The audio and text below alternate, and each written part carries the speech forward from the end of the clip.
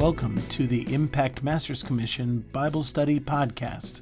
Join us as we study the Bible verse by verse.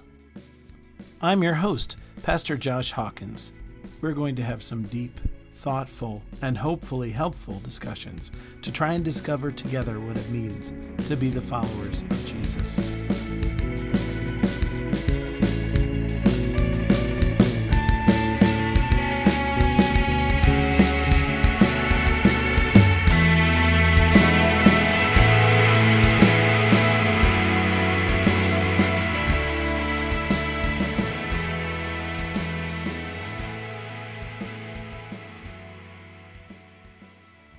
Father God, we thank you for a beautiful day outside, sunlight, and for a good week. And Lord, I just thank you for your word. Lord, as we go back to the letter to Timothy, I pray that you would open our hearts and our eyes, help us to think and to be informed by you in Jesus' beautiful name. Amen. Yeah, I recommend fasts. They're very, obviously, Jesus didn't say if you fast, he said when you fast. Which means, guess what? We should be fasting. The early church, almost as a rule, fasted one day a week, a full day. Usually, I don't remember if it was Tuesdays or Wednesdays. I think it was Wednesdays. That they would always fast Wednesdays. Then later on in church history, it became, Friday was the fast day, and still now, and we're moving in a couple months towards Lent, which is several weeks of fasting, but specifically, like a lot of church traditions will take Fridays of Lent to fast either one particular food or everything on that day. And then oftentimes people will fast something specific for the entire season of Lent. So, like chocolate or... It's not very hard for me to fast. I would like to fast working. Can I fast working? Fast school. Hey, that is a fast. It's called the Sabbath. The fast of work. And Jesus... I still think Sabbath is a good idea, although not in the same way that the early Jewish people did. Okay, so, all right, where were we? I think we got through verse 2 last time. At least we talked about it. We did read it all, which is good. No, we only got through verse 1. That was really it, because then we went on talking about power and Christian use of power and what it looks like to inhabit power in a Christ-like way. Truly, honestly, one of the most important conversations happening in not just the church world, but our culture as a whole right now is around this issue of power. There's a whole lot to say. The church, or rather Jesus, has a whole lot to say about that issue. And I think the church is getting it majorly wrong in a lot of parts of the church. Not that I'm getting it right all the time. I know that I'm not. But at least I know that I'm not. Whereas a lot of the church has no grid for this conversation at all. No understanding that as Jesus people, we have a whole lot to say about this because Jesus showed us how power is supposed to be used. But let's move beyond that. All right, we'll start with verse 2. He's been talking about, be careful of these people who are teaching deceitful things, doctrines of demons, etc. And then he says, through the insincerity of liars whose consciences are seared. What does it mean for your conscience to be seared?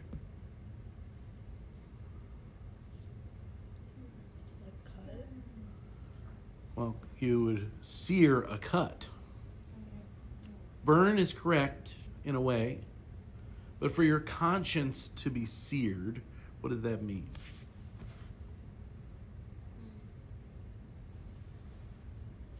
Anybody? The idea is that you have so abused your conscience that it no longer functions.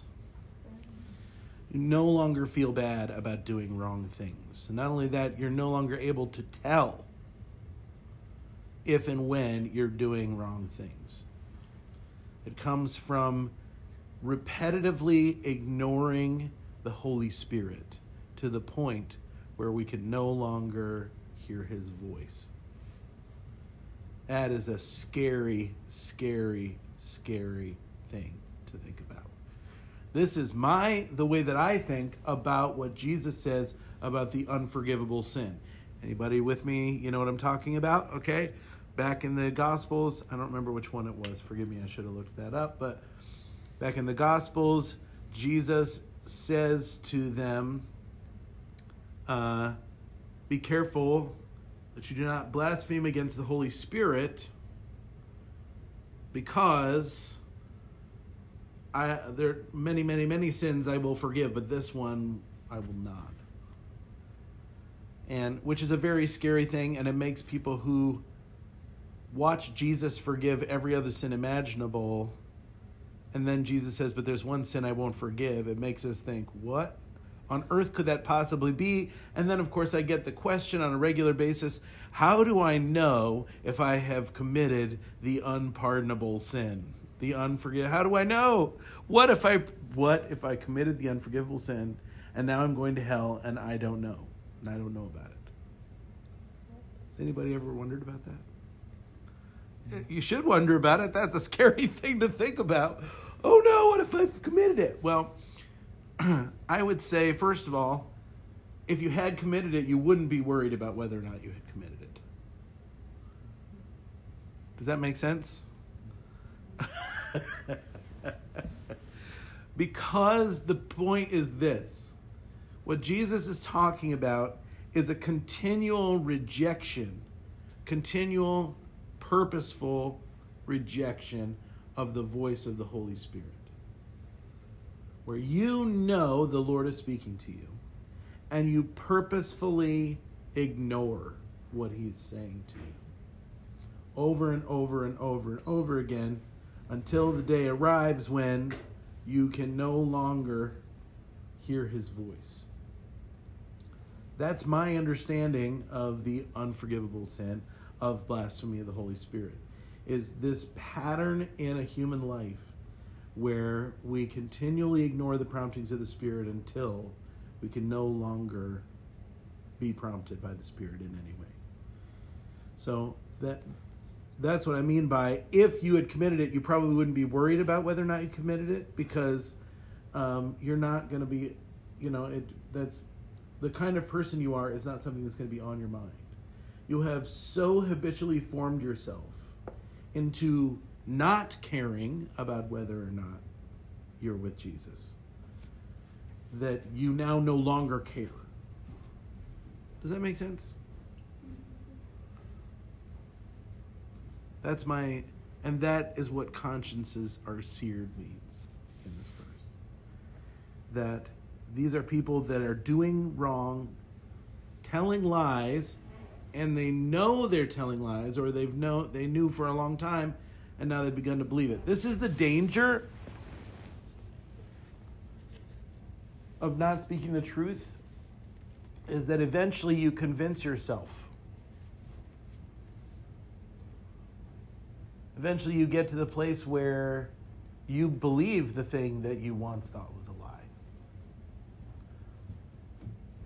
It happens. It's hard to think about that, but it does. The more we tell ourselves lies, the more apt we are to believe them over time. What do you think about that?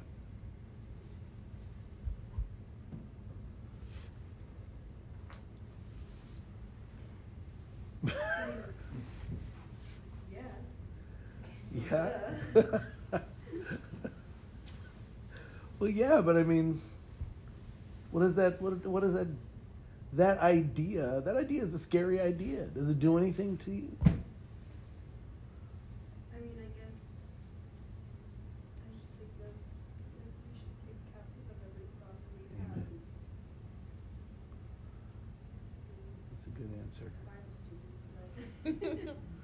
Well, yeah, agreed. I have said from the pulpit many times, if Jesus has not offended you lately, then you're not listening to him.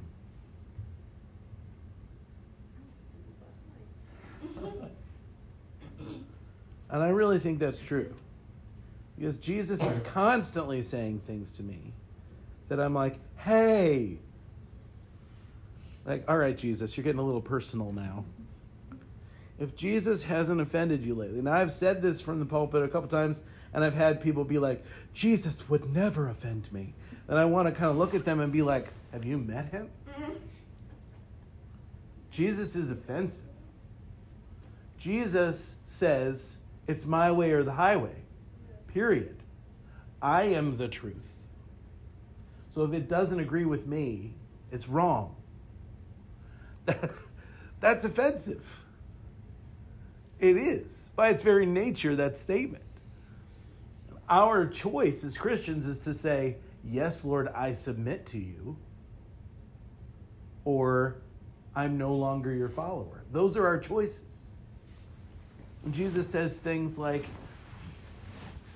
you can only come to the Father by me, that is an extremely offensive statement. Are you with me, y'all?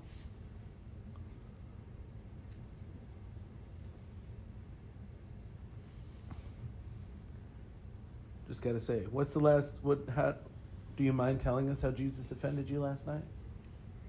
You don't have to if you don't want to. I don't want you to feel on the spot. Well, just someone came in who I wasn't happy to see at work, and the Lord, after they left, the Lord was like, yeah, you need to forgive them. Yes. I was like, what? Yes. I understand that feeling. I had it 30 minutes ago. I was praying through the liturgy that I pray every day. Well, part of the liturgy that I pray is I recite the Beatitudes. And without fail, one of the Beatitudes is going to be offensive to me on any given day. At least one. And because I don't just say them, I have to inhabit them a bit and be, But one of them is going to make me angry. And today it was, blessed are the merciful, for they shall receive mercy. And the Holy Spirit brought somebody to mind and said, you have not forgiven them. And they don't deserve to be forgiven. They don't deserve to be forgiven at all. The person that I have not forgiven does not deserve to be forgiven. They are not repentant. They know what they've done, and they're not unhappy about what they've done. And they do not deserve to be forgiven. But the Lord said to me, blessed are the merciful. And I said, shut up. It was offensive. That's often the one, right? Isn't it? Isn't that the big? That's Jesus is constantly. It's like when I was rejoicing in the news that Osama bin Laden had been killed, and the Lord said to me, do you think I'm happy about this? And I was just like, Who was killed? Osama bin Laden? You're not going to know who that is. What? Oh, Jesus, help us, Lord. I think it's some kind of history. Osama bin Laden was the one who orchestrated the 9/11 attacks. You're familiar with those, yes? Yeah, I learned it in 4th grade. Right. SEAL Team 6 went in and took him out during the Obama administration. And our country as one rejoiced in his death. I don't think that the Lord did. Yeah. In fact, I could point you to multiple scriptures that would tell you the Lord did not rejoice in his death. So how dare I? In that moment, I was once again face to face with how my nationalism is an opponent to my Christianity. Ugh. Yes. Kind of a maybe obvious question. Sure. So like, whenever people, like, I've had conversations with people I'm with before, and they're like, well, I don't think like these type of people go to heaven or whatever. And I remember saying one time, like, I think there's plenty of gay people in heaven. And they were like, no. Yeah. And I was like, my mind always thinks like, you don't, like, for all we know, I always go to this. Hitler could have said the sinner's prayer right before he died or something. What do you think, like, The sinner's prayer is not enough. yeah. Repentance is required. So then do you think, like, Do I think Hitler could have repented right before his death? or like any Possibly. terrible person? Sure. Well, Hitler's a good example. Right. Do I think Hitler could have repented before his death? Yeah, that's possible. Highly unlikely, Right. but possible. And that is what is required, is repentance. Because the truth is, sin is sin. Repentance is the only thing required. But it requires true repentance. And the level to which he must have had to double down on his absolute evil over and over and over and over again suggests to me that he is one of these whose consciences were seared. Right. But I don't know that. The Lord is the only one who knows that. Right. And there's no way for me, until that day, I will not know. Maybe the worst people in human history, Genghis Khan, we don't know, could have repented at the end of their life, and the Lord saved them. We don't know. And God would have been faithful and just to forgive them their sins. And we think, what? But that is exactly how we should think about our own sin. We should be in the same place, saying, God, I do not deserve forgiveness. That's the thing. Every time I come up face to face with someone that does not deserve forgiveness, the Lord reminds me, neither do you.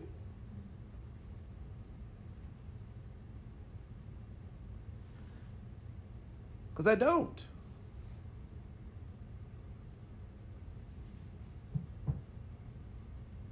I'm left with only one option, and that is to forgive.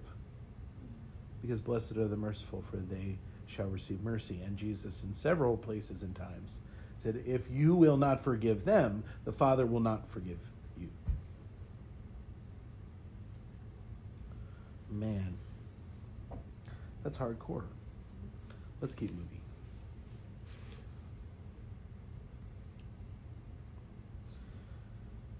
These people forbid marriage and require abstinence from foods that God created to be received with thanksgiving by those who believe and know the truth. What is going on? Okay. Paul is pointing specifically at people he knows about, who are telling Christians they should not get married, nor should they eat certain foods. Now, Paul is dealing with several specific heresies at one time, okay? There's people out there saying you should not get married, and then there's people out there saying that you should, restrict yourself to a certain diet in order to follow Jesus. Paul is going nope and nope.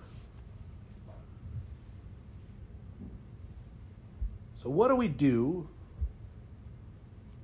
with certain tribes of Christians who forbid marriage, not to everyone, but to certain people? For instance, the Catholic Church requires their clergy to be celibate. It's clearly unbiblical. Now, there's nothing unbiblical about celibacy. Jesus said there would definitely be people who God had called, and Paul does too, that God has called some people to celibacy. I was having a conversation with a man, that's back when I was on staff here at this church, and there's one person assigned for every week, or at least this is the way it used to work. Maybe it's different now. But there was one pastor called the pod, or the pastor on duty, that is assigned to receive calls after office hours. And I received a call from a man who said, I just really need some prayer. And that's my favorite kind of pod call, to be honest with you. Because I'll call him back and pray with him. But it doesn't require me rushing to the hospital or, I can stay in bed if I want to. It's fine. But this guy called, I just really need some prayer. So I called him and I'm talking to him. And he's pouring out his heart and he's just had a difficult life. And then he says, God's not answering my prayers. I said, well, what do you mean? He goes, I've been asking for a girlfriend for 15 years. And I was like, what? You've been praying for a girlfriend? And I just, without thinking, said, God has called some of us to be celibate. His response was, why would you say that to me? That was his response. He was appalled at the possible thought that maybe God's not answering this prayer because he's not supposed to have a girlfriend.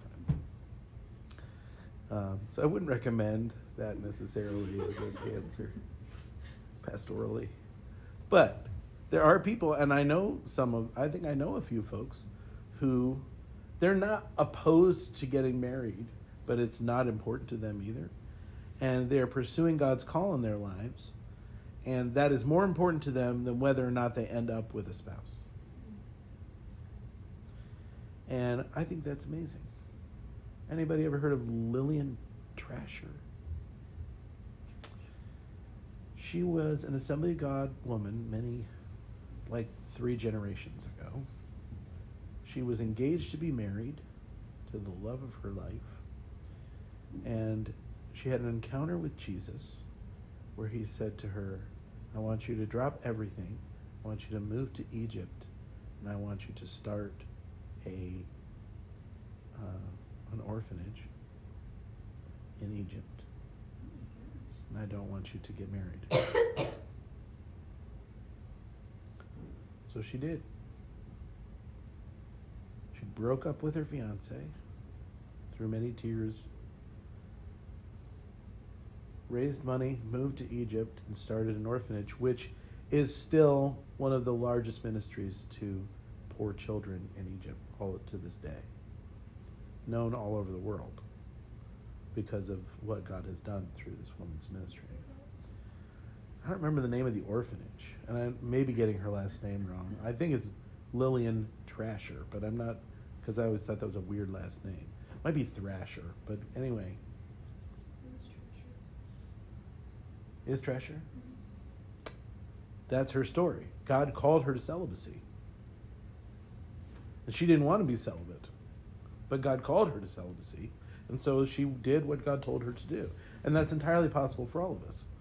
But we shouldn't forbid marriage as a rule. Marriage was created by God. Are you with me? Right. And Paul says, when stuff like that comes up that has nothing to do with the gospel, and we make it a gospel issue. Okay, I'm gonna touch an Assembly of God sacred cow. Are you ready? I like to do this. Are you ready for this? There is nothing in Scripture that says that we should not drink alcohol.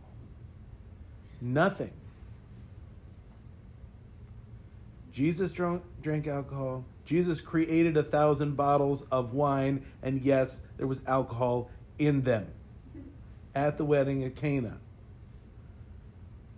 Paul, in this letter, tells Timothy, have a little wine for your stomach.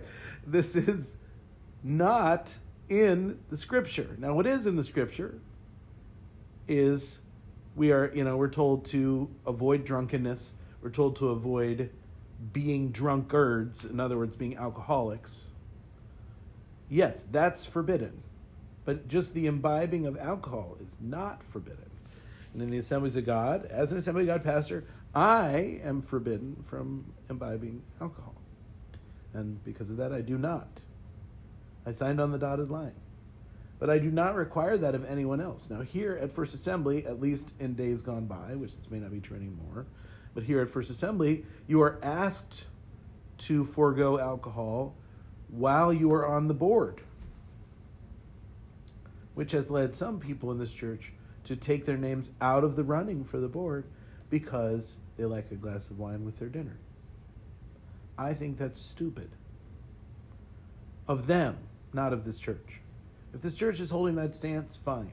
If you want to be involved in the leadership of this church, you should be ready and willing to make reasonable sacrifices in order to be involved in the leadership of this church. I don't think that spending a couple years not drinking is going to hurt anyone. It's just my opinion. And I think honestly, if it's that important to you that you will forego the opportunity to be involved in the leadership of your church, you need to ask yourself why alcohol is so important to you. I do not drink alcohol. I don't consider it a loss of any proportion in my life. It's not important to me. I don't care. I'm not interested in drinking alcohol. Probably even if that were lifted today, I would likely not become a person who regularly drinks alcohol. It's just never been a part of my life. But it's not something the Bible forbids. And so I won't preach against it from the pulpit. I will talk about the dangers of addiction all day long. But that goes way beyond alcohol. I had to have a conversation with my son about TikTok the other day. I was like, seriously, kid, every time I see you, you're staring at TikTok. Every time. It's like, go look in your phone at how much time you spend on that app. I want you to do it right now. He didn't do it, but that's okay. He's almost 20. I'm not at the place where I can really, but I just wanted to bring it into his awareness. I think you're spending too much time on TikTok. Just saying. I think you should think about that. It's not good for your soul. Can I just say this? TikTok in general is bad for you. It shortens your attention span. The kinds of things that get offered for you to view on TikTok get progressively dirtier and dirtier. I don't know if all of y'all are on TikTok or not, but I was on it for 5 minutes, okay? Like just more like a month, really. Because I wanted to see if we should have a TikTok for the church. I did not have the time to be creating videos for the church on a regular basis. So it's still out there, but I don't remember the last time we posted on it. But, and the amount of time it sucked away from my life, and not only that, but I just noticed that, like, the videos that were getting, like, suggested to me were getting dirtier and dirtier, more and more sexual, more and more, things that, didn't start out that way, but then, like, and even if I was like, I don't want to see, I don't know how you do that, but like when you say, I don't want to see videos like this or whatever, it didn't make a difference. They kept sending me stuff like that all the time. And I was like, I have got to get rid of this app. So I did, and I don't have it anymore. And I don't want to sound like some old fogey that's just like anti-social media, because I'm not. But that is toxic. It should be called TikToxic. I'm going to say that in a sermon. I just came up with that right now. That's going in the sermon. But I wish I was a youth pastor right now. I would do a whole sermon series called TikToxic. Okay.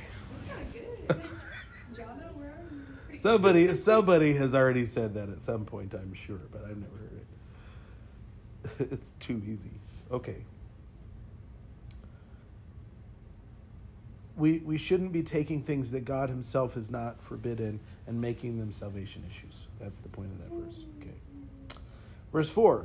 For everything created by God is good, and nothing is to be rejected if it is received with thanksgiving, for it is made holy by the word of God and prayer. Paul's pointing directly at the Judaizers and the Gnostics on this one. He's like, hey guys, y'all okay? All right. I didn't see you jump at all. Yeah, neither did I. Okay, verse 6. If you put these things before the brothers, you will be a good servant of Christ Jesus, being trained in the words of the faith and the good doctrine that you have followed. So he's talking about all this stuff that he's in the midst of having the conversation. Timothy, this is the kind of stuff you need to be saying to your church. both before and after, I think. He's just pausing midway. So, are you getting this? This is good stuff, Tim.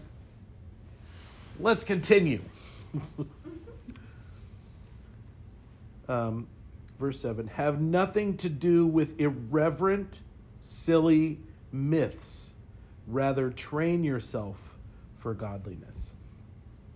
Have nothing to do with irreverent, silly myths. Rather, train yourself for godliness.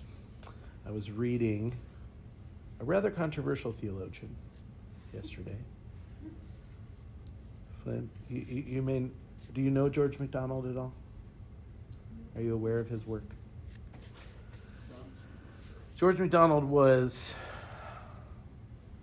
he's a Scottish theologian from 150-ish years ago. He was a Universalist, so but C.S. Lewis, he had a lot of really good things to say too. But he was deeply influential in the thought of C.S. Lewis, and I've heard so many people lately mention him that I decided I really probably need to read some of his stuff. So I was reading he has a book called Unspoken Sermons, and I was reading from there. And he said something along these lines, which I thought was really, really good. He said, too often, I'm very much paraphrasing, but the idea is, too often we make Jesus into a theory rather than a person. And instead of being obedient to our master Jesus, we go off and start cooking up theologies about why he told us what he told us, and et cetera, et cetera, et cetera, and we leave off obedience. He says, not that theology is a bad thing, but it has to follow from obedience, because you cannot understand Christ until you have first obeyed him. I thought that was a really good point. And that's really what Paul is trying to say here.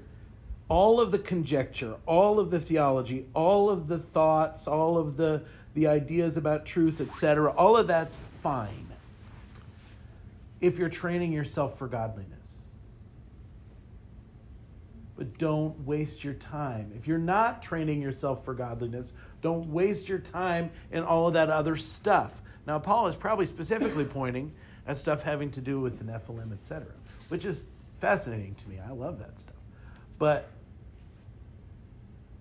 because and it appears that the church at Ephesus was doing a lot of thinking around that stuff. Also, which led them into the Gnostic thing, which was a big deal in Ephesus. But we won't talk too much about that. The idea here is, if you're not obeying Christ, training yourself for godliness. And this is probably where we're going to land probably the rest of this time. What does it look like to train yourself for godliness?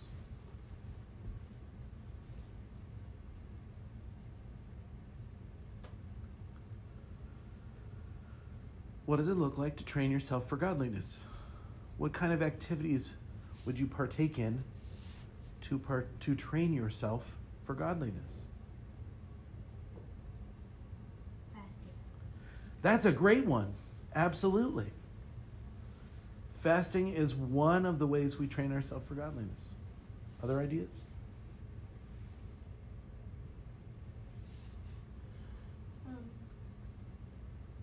Read the Bible and understand what godliness is and what you should be doing to obtain that. Absolutely. We call that devotional Bible study. It's kind of what we're doing right now. What else?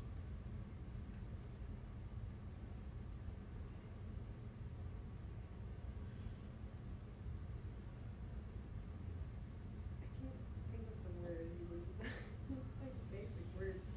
Like people who are in your life who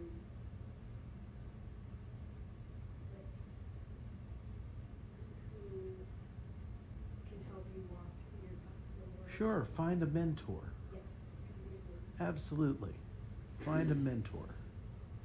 That's a great one. Others? Hey, we're just scratching the surface right now. How do you train yourself for godliness? ask the Holy Spirit what isn't godly, like things that you do that aren't godly that you should be working on and changing? Yeah, we call that contemplative prayer. Yeah.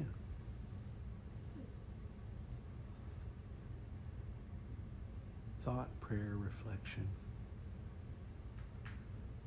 Anything else? What do you do if you want to train yourself to be a good basketball player? Practice. Yeah, practice. Which looks like what?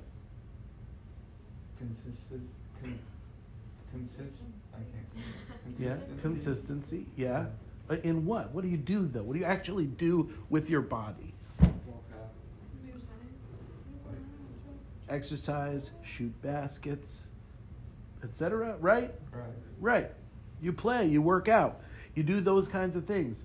How do you train yourself for godliness? Here's a clue. It's not much different. Using our spiritual gifts. Sure, that's a great one. Yes, exercise your spiritual gifts. Becoming intentional about practicing your faith. If your faith lives up here and only up here, it's not real. James talks to us about that. He says, if you have faith but no works, your faith is dead. What good is it to anyone? Right? Yeah, he was serious about that. It can't just live up here or in here. It's got to come out. You need to embody your faith. You need to practice your faith. So, what are some other things? Things Jesus taught us to do that maybe we should do that are going to train us for godliness.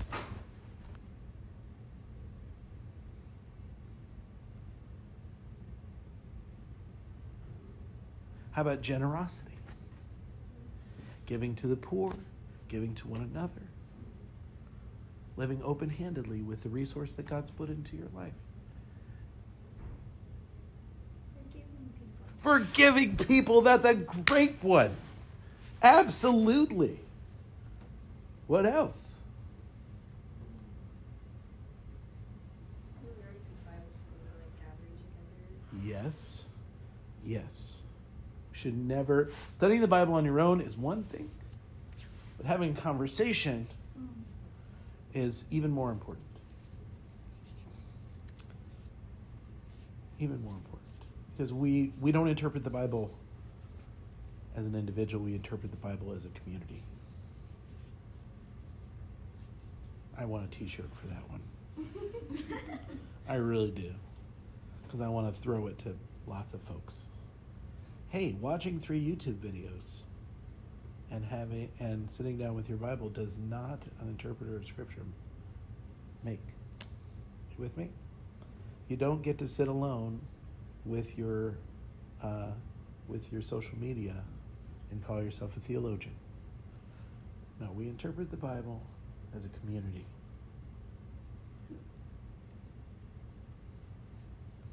Bad things happen when you do it by yourself. Bad things happen. Any other ideas? So next question. What are you personally doing to train yourself for godliness? Fasting. Yeah. You are a part of Master's Commission. That's what you're supposed to be doing here. Is training yourself for godliness. That's the whole point of this place and this thing. Is engaging in intentional discipleship. That is what's supposed to be happening here. If your faith just lives in your head or in your heart and never comes out into your hands and your toes, you are not a follower of Jesus.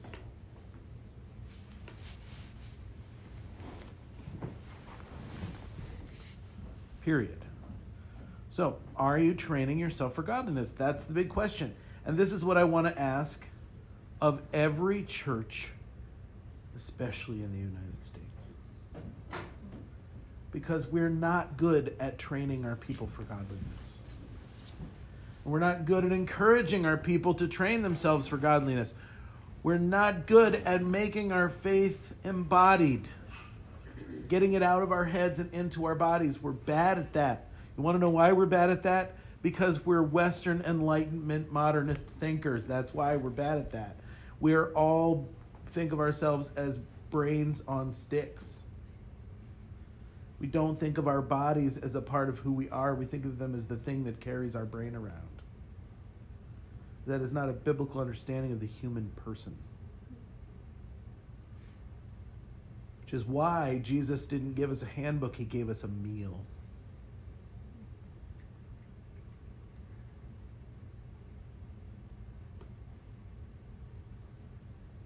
This is my flesh, this is my blood.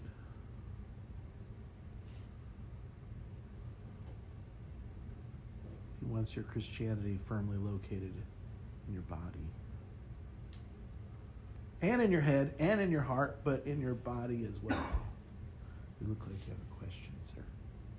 No? I was just about to eat my banana. Eat your banana. This is his Now flesh. it's gonna be awkward.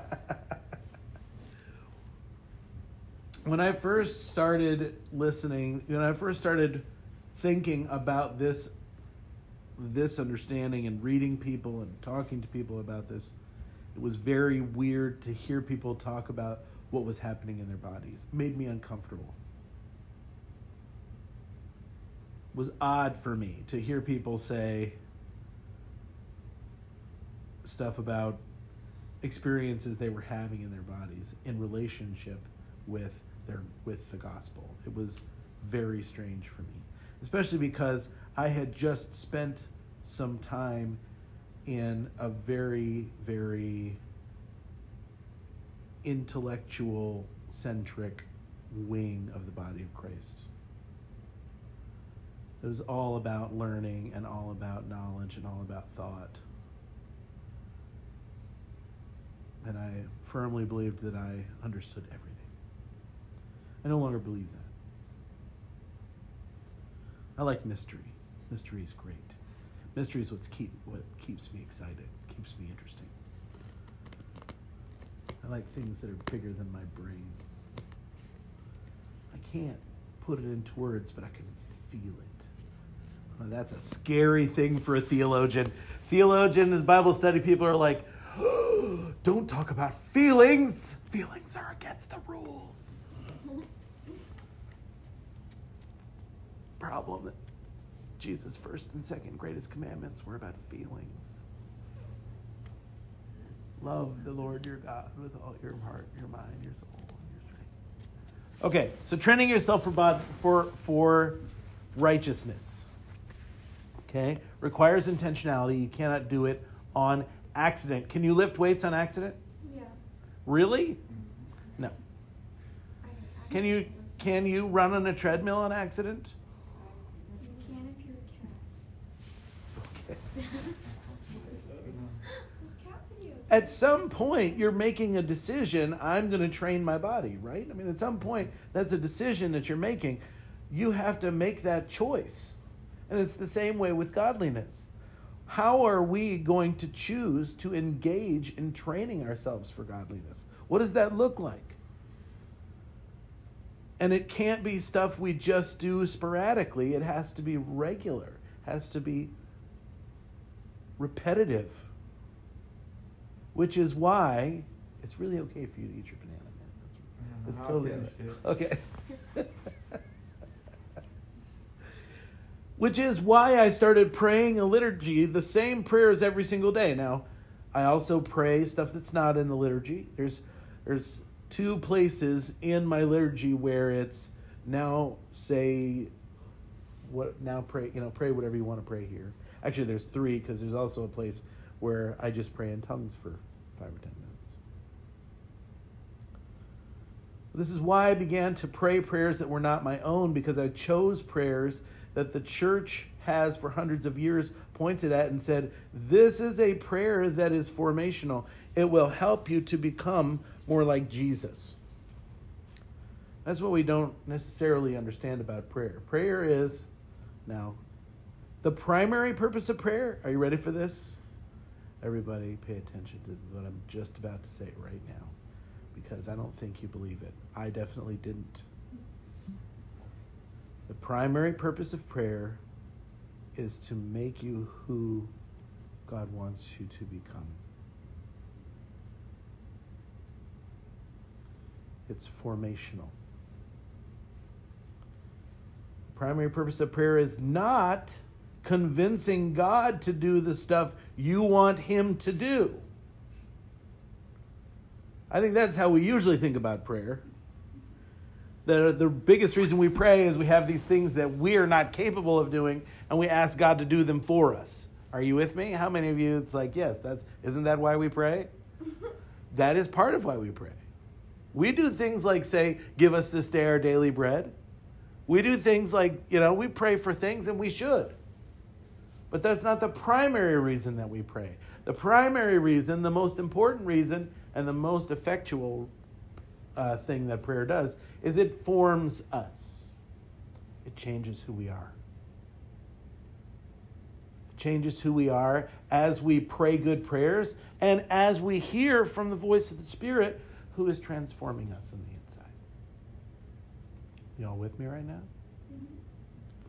If you go and look at the prayers the Apostle Paul prays for the churches in the New Testament, you won't find him asking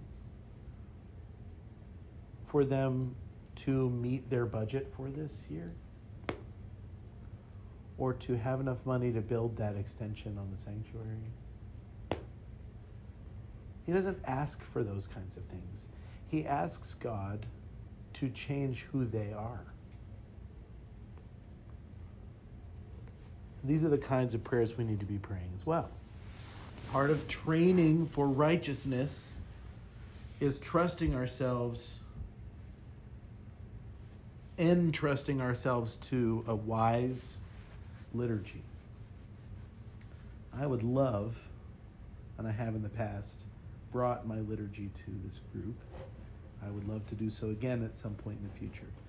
But I first want you to have this in your head, that one of the things that God has called you to do as individuals is to be trained in godliness. It's far more important that you live out godliness than it is that you understand godliness.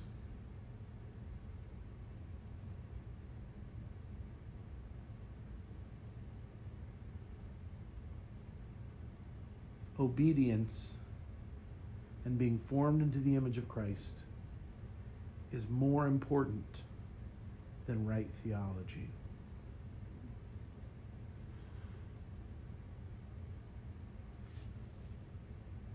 I was in prayer a couple years ago, 2 or 3 years ago. And there's this one particular,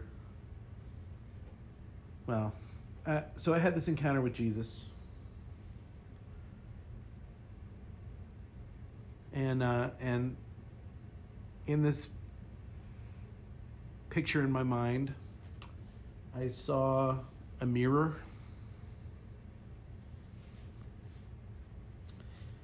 And I was standing in front of it, and Jesus was standing behind me. Okay? And I looked in the mirror, and I said to Jesus, will you show me the one thing in my life that is keeping me away from you? It's keeping me from seeing you clearly. And in this picture, Jesus breathed on this mirror so it was all foggy. He reached around me and he wrote the word with his finger in the mirror. He wrote the word truth.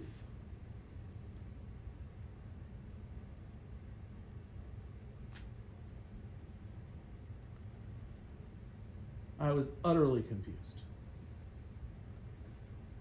I literally wiped the mirror off and said, try again. Because I did not understand it at all. But that is what stuck with me. Truth. The one thing that is keeping you from seeing me clearly is truth. And I was like, I don't understand that. That makes no sense. How is truth keeping me from seeing Jesus? And it took me 3 days of praying about this before the Holy Spirit helped me understand.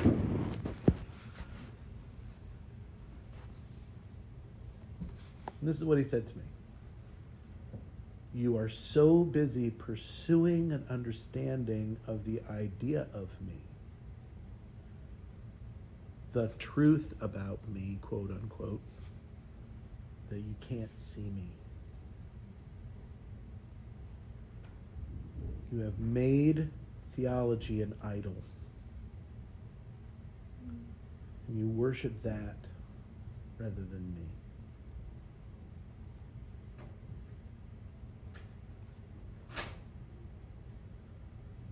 Hey, Brian.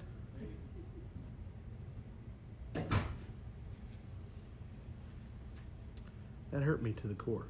Because I thought my pursuit of theology was my pursuit of God. I was wrong. I was wrong. My pursuit of theology was my pursuit of, turns out, my own glory. Because I wanted to be able to hold my ability to understand God over other people's heads. I've studied more than you. I've read more than you. I understand more than you. I didn't see that in myself at all. I didn't understand that that was what was going on, but it was. And Jesus said, you so become a pursuer of theological truth, quote unquote, that you can't see me in the mirror. I'm right here.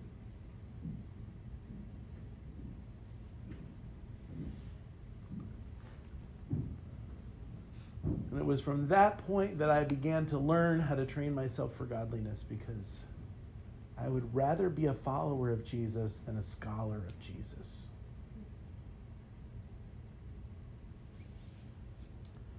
Those two things aren't mutually exclusive. You can do both at the same time. In fact, I think you need to be somewhat of a scholar of Jesus in order to be a follower. But it is possible to be only a scholar and not a follower. And that was the direction I was headed, and Jesus was not okay with that. Because he wants more than just my brain.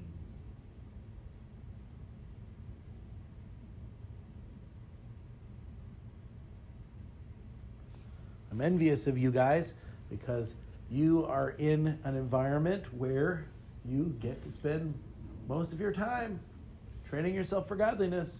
At least that's what this is supposed to be. And here's the big question.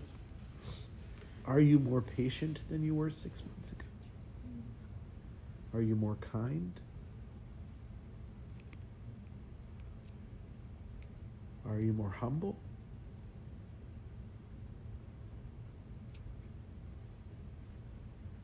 Do you envy less? Love does not envy. Jesus does not envy.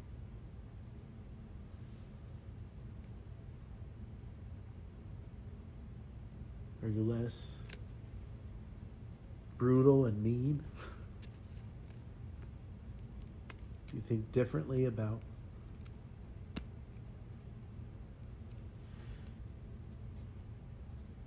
relationship with each other and with the world? That's called discipleship. When you're being transformed into the image of Jesus, that's called discipleship. And that only comes from intentional decision to train for godliness. The choice to become more like Jesus. The question isn't whether or not you're going to fast, but why? Why are you going to fast? Because they told you to. Are you asking? Yes. My opinion of this fast specifically is to kind of purge myself of earthly things that I have desired above God that are not keeping me close to God, but they're taking me away from Him. So. I love that. That's great. Prioritizing the pursuit of the Lord over other things that you desire. That's awesome. That's training for godliness. And that's what fasting is really about. Good job. I used to fast because I thought that the prayers that I said while I was fasting were more likely to get answered. Not kidding. That was why. It's a dumb thought, right? It's a stupid thought, but that was really... And I never would have said it that way. Like, I never would have been like, well, I'm going to fast so that God has to do what I ask him to do. But that is what I was thinking. I thought it was some kind of exchange with the Lord. Like, I will not eat food if you will do what I ask you to do. That's bullcrap. No. No, it doesn't. But I thought that it did. Because when I had been praying about something for a while and it didn't happen, people would be like, have you fasted about this? Right. And I'd be like, no. This is... But that's because I believed that the primary purpose of prayer was getting God to do what I wanted him to do. And it's not.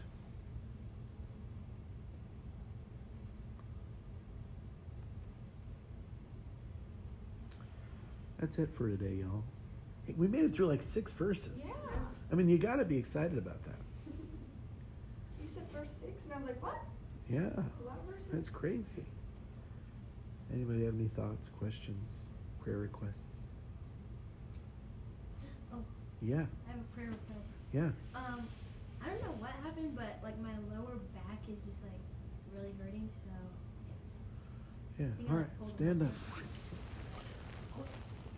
Let's gather round. Oh, shoveling. And I also Shoveling. I just pick up a lot of like heavy stuff at work, so it's probably Oh, yeah. Anybody else not feeling well in some way or another? My foot fell asleep. I think that one's going to be fixed. We're going to watch a miraculous healing right now. It'll be a little painful at first, but then... It's death. It's not. All right. Just ladies gather.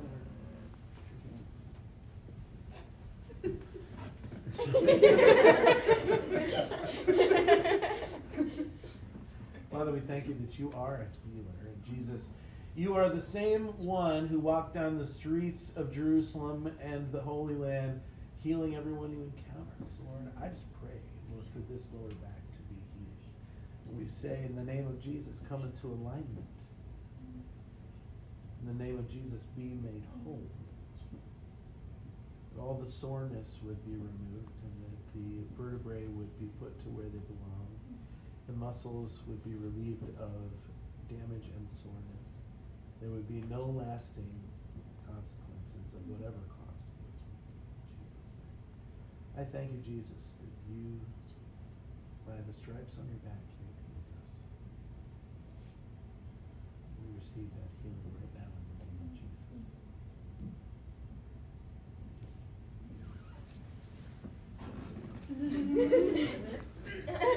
Said, let's test that. Okay. Thanks, everybody. Does somebody have